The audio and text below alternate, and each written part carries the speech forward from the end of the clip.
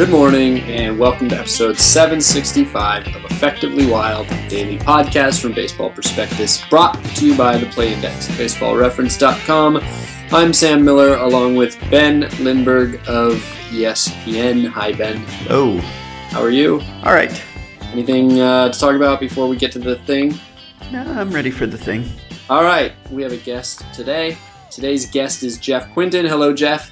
How's it going, guys? Good. Jeff is a Baseball Prospectus author, and this week he is the author of a 3-part series on design and the concept of design as a way of running a baseball team, I guess, sabermetrically. And it's, in my opinion, a very well-written, very thought-provoking, very interesting, and very forward-looking series that excited me a lot, and so I wanted to have Jeff on to talk about it.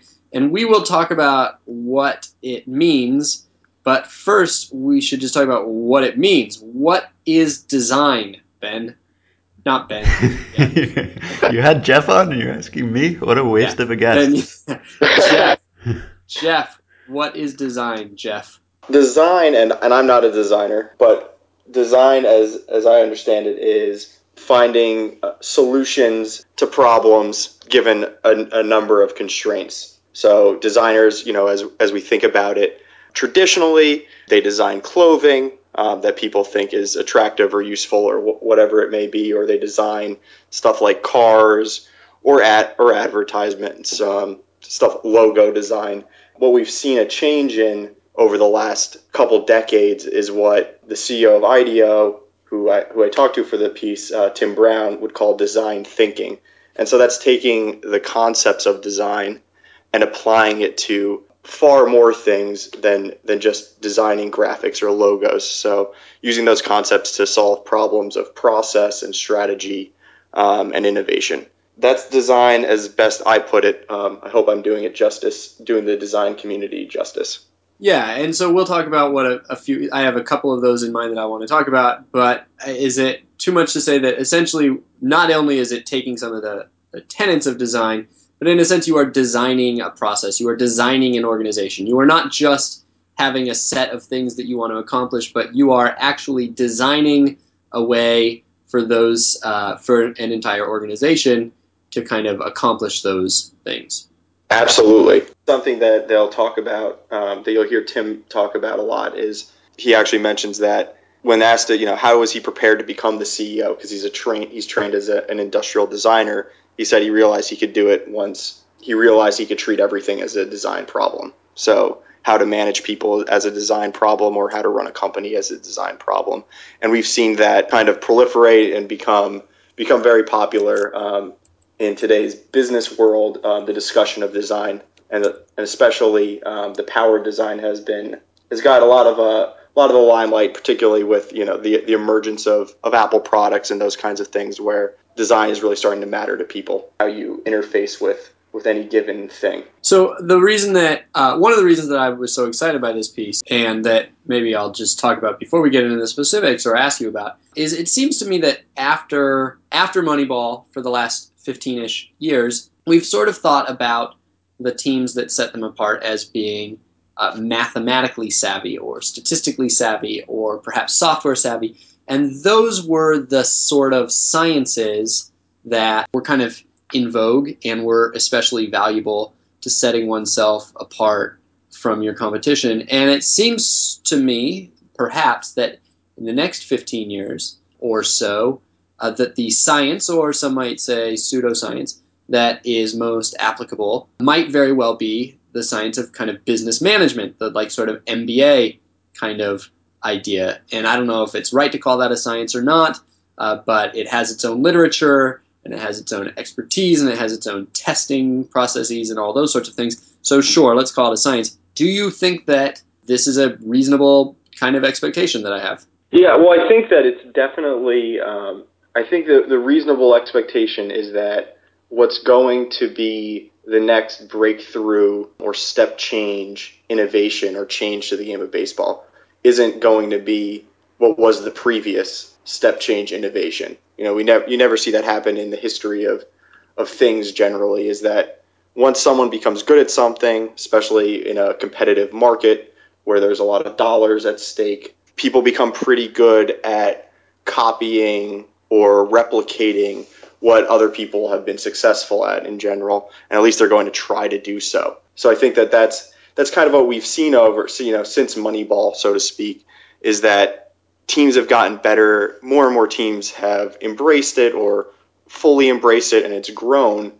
But it seems as if the gains are maybe not as great because everyone else can do it, and they're not as long lasting because as soon as you have it, something that is pretty transparent, it can be copied by your competition.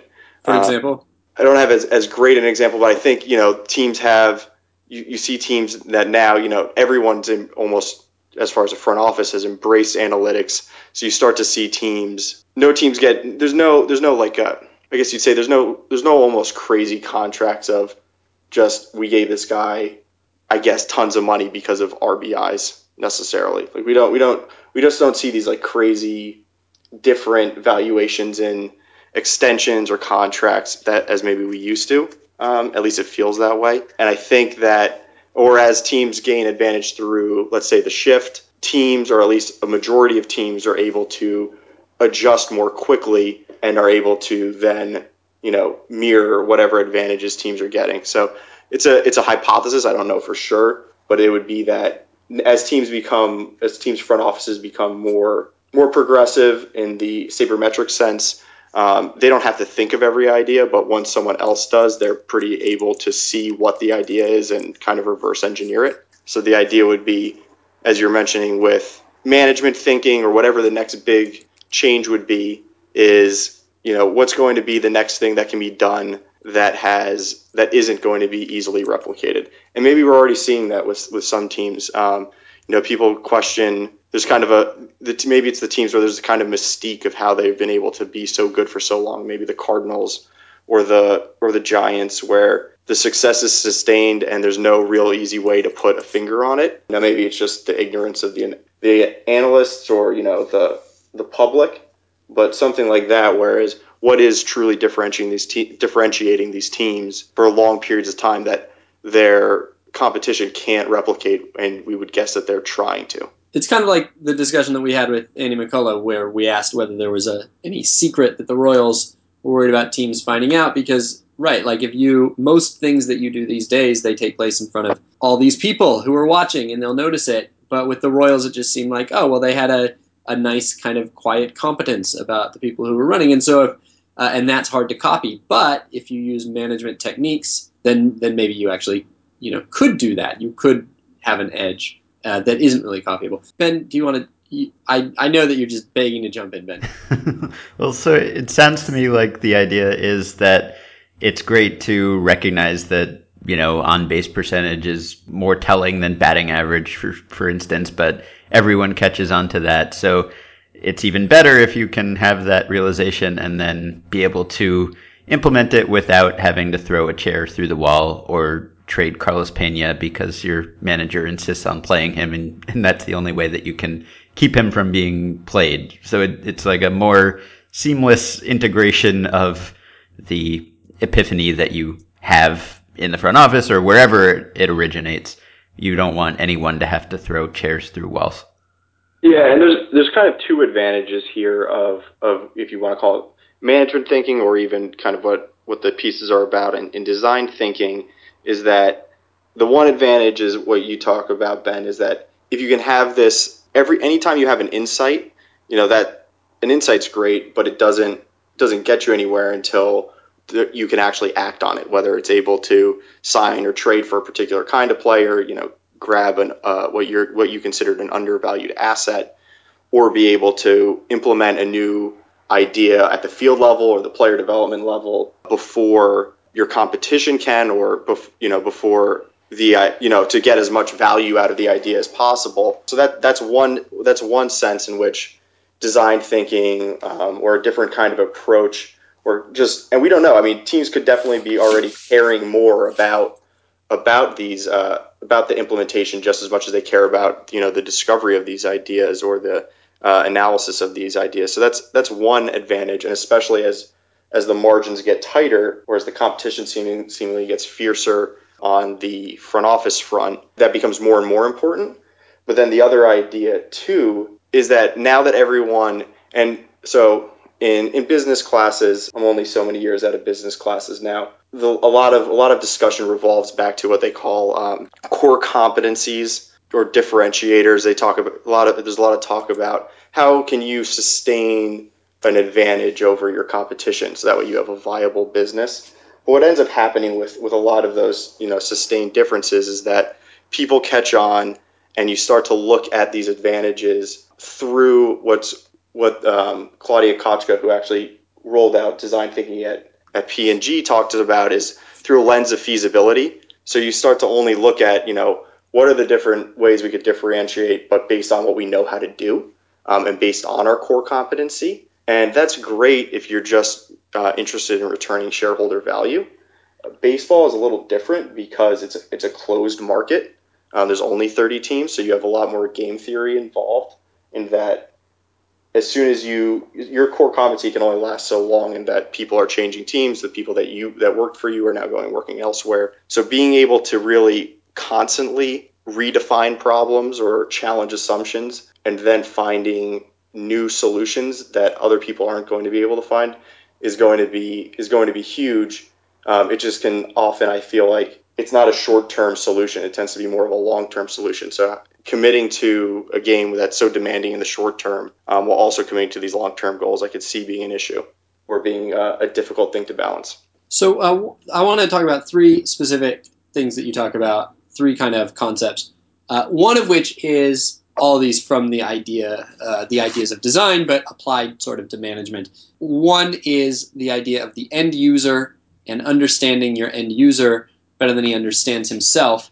And I think part of the reason that these were so fun for me to read is because I saw all the idiotic mistakes me and Ben made this summer trying to get people to buy into things we were trying to do.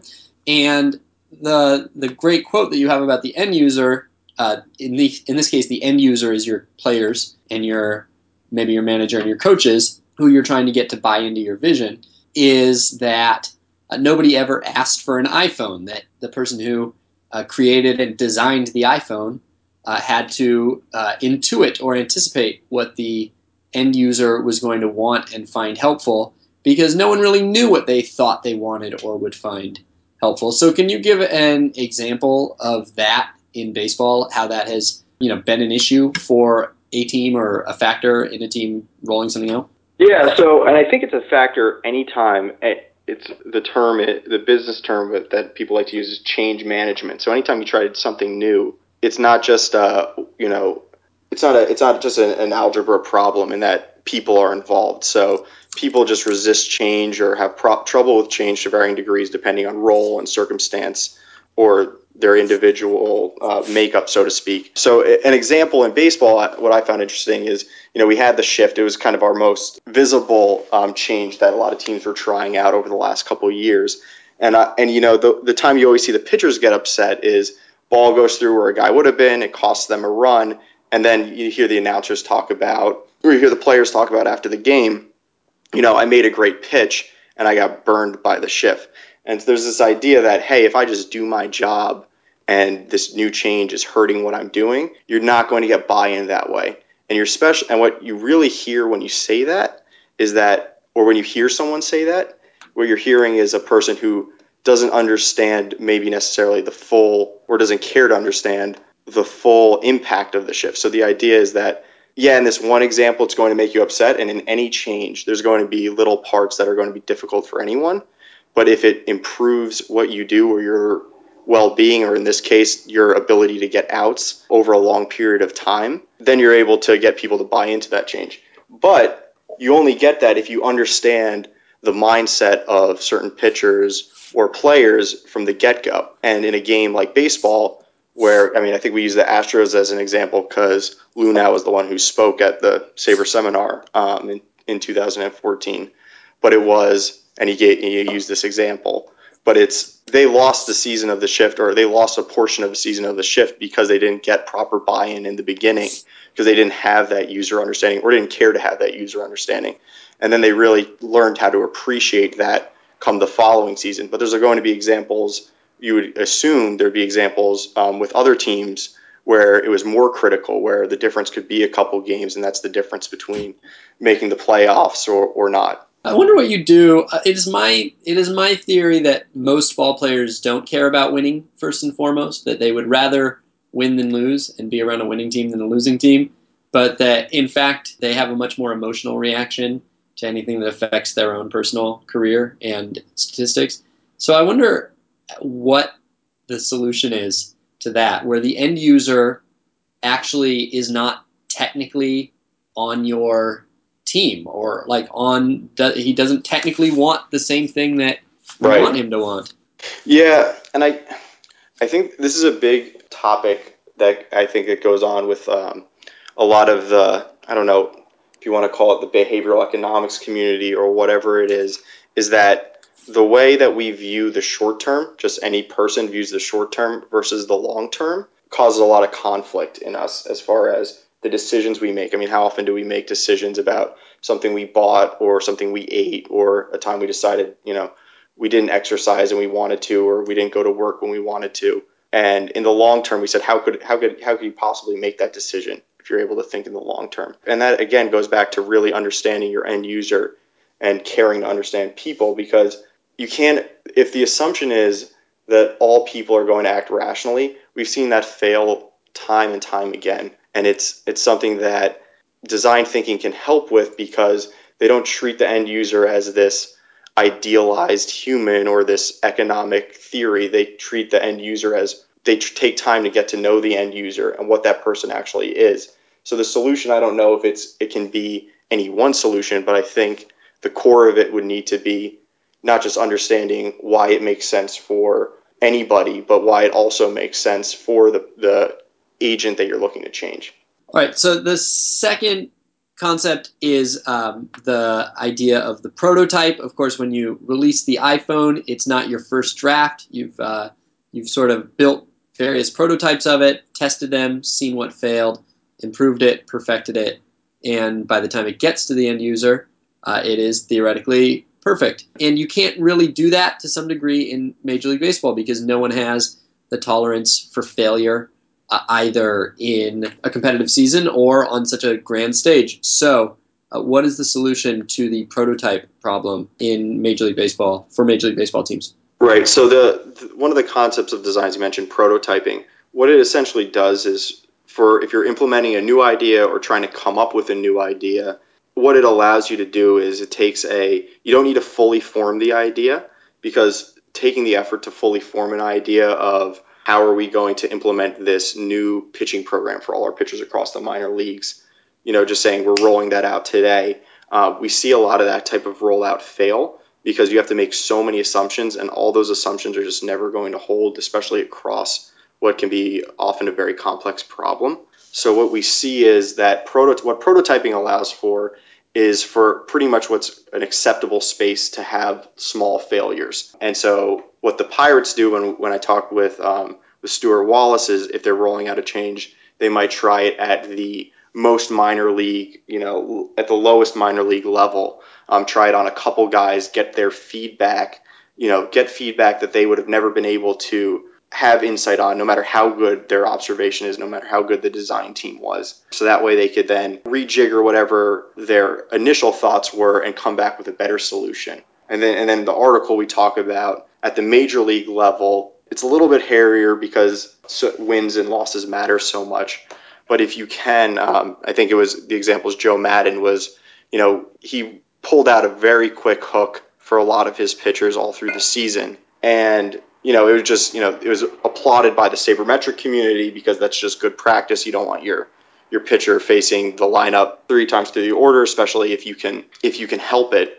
And then when they rolled it out in the playoffs, they were able to, I think in the article I mentioned that they lost the first game with Lester going, 6 or 7 innings or something. And then they won the next 3, getting 4 2/3, 5 2/3, and 3 innings out of the starters.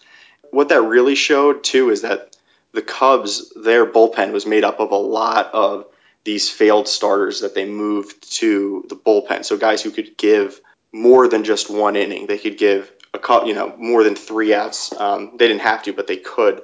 And so you have this idea, right, that the front office came up with saying, hey, we think these guys are maybe underpriced in the market, but you still need that execution and the ability to have a manager who's willing to take full advantage of this idea that the front office has come up with.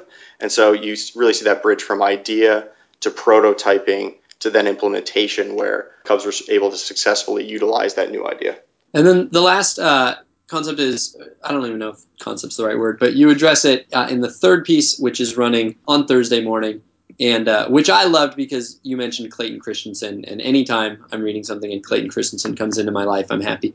But specifically, the line that was so interesting was that when it comes to innovation, when it comes not just to implementing good ideas, but to innovating good ideas, to finding what the next big thing in baseball is going to be, you can't base it on data because by definition data doesn't exist. So in essence, all of the skills that we have so lauded in our front offices and GMs over the past 15 years, the ability to work with data, to pay attention to data, use data, is potentially limiting because it keeps them thinking about all the possibilities in front of them and maybe incremental improvements, but not the innovations that might be out there that they don't yet have data on.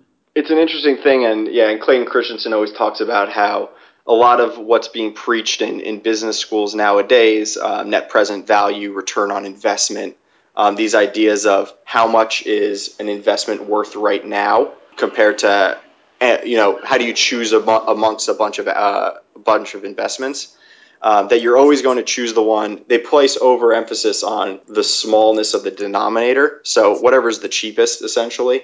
That's why we, hug prospects and we increase our analytics department, because those are small incremental gains that we know that there'd probably be some return on investment. Whereas signing a big name free agent or investing in trying to find some breakthrough new idea by however you want to do it, bringing in a design firm or whatever crazy idea you could come up with, there's no data that's going to tell you, yes, that's going to work, this is going to work. And really what we find, or when reading through the literature about innovation, or what people have to say about innovation, is really what it comes down to is, one, what we touched on earlier, is the insights that you have about people, your understanding of people's needs, but also it's the quality of the questions you ask. And that's what I talked about earlier in the piece, in the third piece, is of challenging assumptions. Is that the analytics and the great analysis and code and all that is all incredibly important for kind of the execution of the ideas, or to be able to know that this is an idea that's actually we can do. But none of that stuff gets started. You never come up with Moneyball if you don't ask why. If you don't ask why are we doing something this way, or what about doing something this other way. And that's what Clayton Christensen talks about, and what Claudia talked about when she gave that quote, is that innovation, if you want innovation, you can't take the same incremental approach, or the approach you took that's gotten you to where you were. You got to find a way to ask those questions that are going to lead to those innovations. So is there a presumption that there is a design that will work for any organization or any group of people, and that therefore if there's a failure somewhere along the way, there's some kind of breakdown in communication, that it was a flaw in the design? Or is hiring and staffing a big part of this? I mean, I can imagine that a suboptimal design might still work if you have great people who are really receptive to ideas, whereas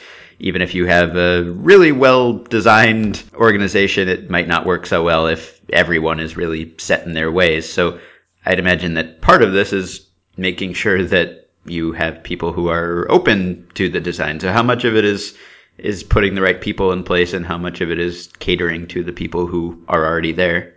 That's the question I was asking all these people as I was interviewing them, is how much does it matter people you're putting in place versus the process you have in place, right? And there's kind of a way to look at the organization, or Roger Martin looks at the organization as kind of reliability versus, I guess, more of the innovation side. And that the idea is that you need both, right? You need to be able to exploit, you need to be able to take advantage of these executional tasks, but you also need the ability to kind of explore and have that innovation side. And you need to have the right people in each, right? So, and sometimes, and baseball has so few roles, it seems as if right now the idea is you need kind of like that super coach, that Joe Madden that can do both, right? That can be a good manager, from the regular sense, but also be able to be a communicator and a person that's willing to try new ideas. But in talking with all the people that we spoke with for the piece, what they mentioned was that really what matters most as far as getting that the right people and the right buy-in is it starts with the top. Is that if you don't have people, the CEO, or in baseball's case, I guess it would be ownership or general management, general ownership that has supportive general management that's really willing to support these new ideas or a change in culture, then it never goes anywhere. Because the first sign of failure, which is inherent in any change, or especially in a game like baseball, something new isn't going to last on the first, down fluctuation, so to speak. But what they do talk about a lot as far as the different people for different roles is that if you have a role that's more exploitation, more, idea creation, you want to make sure it's a different kind of design. You're designing, how you place your people, or a different kind, or, use the principles of management. You're not going to put someone who's maybe very linear or very driven by execution in one of those roles, whereas you wouldn't put a very idea driven person in a role where you just need them to get short term results. So you have to pick, you put your people where you want. But if you want to truly build, and lastly, if you really want to change your culture, though, that you can't do that just by saying I want to change my culture to be more innovation based or more design thinking based. That never works. You hear people say that and it sounds nice, and a bunch of people will clap at an investors meeting, but that doesn't actually ever change anything. The real way you get anything to change is from the person up top and then the people that they bring in. All right. So last question I have is that we have sometimes talked on this podcast about whether there are competent, qualified GMs out there who have nothing to do with baseball. And in many industries, your CEO is chosen because he's a CEO, not because he worked in the exact same industry for your rival company, necessarily.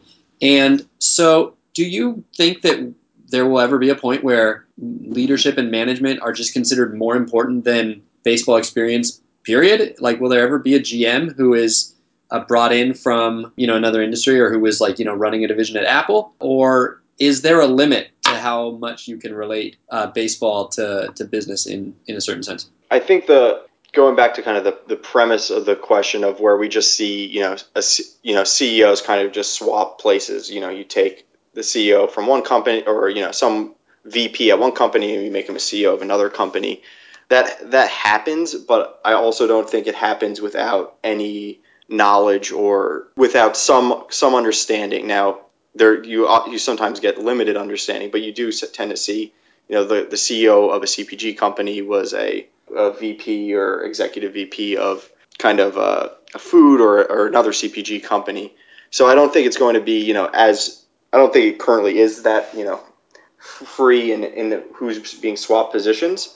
But I do think you could see that, but you would need, again, your organization to be designed in a, probably would be my guess, is a much more robust way. So right now, I think the way that baseball teams function the way they do is because they're relatively lean. It's all baseball people. Everyone understands baseball. If you really wanted to have tons and tons of different departments, maybe, where you'd have your R&D, you had your procurement, you had your IT, and I'm sure baseball teams are starting to become structured like that. I think at that point, the person managing is more, or the person leading is more about vision and understanding how people work, or how to bring in the right people for the current situation, than it is about number of years in the game.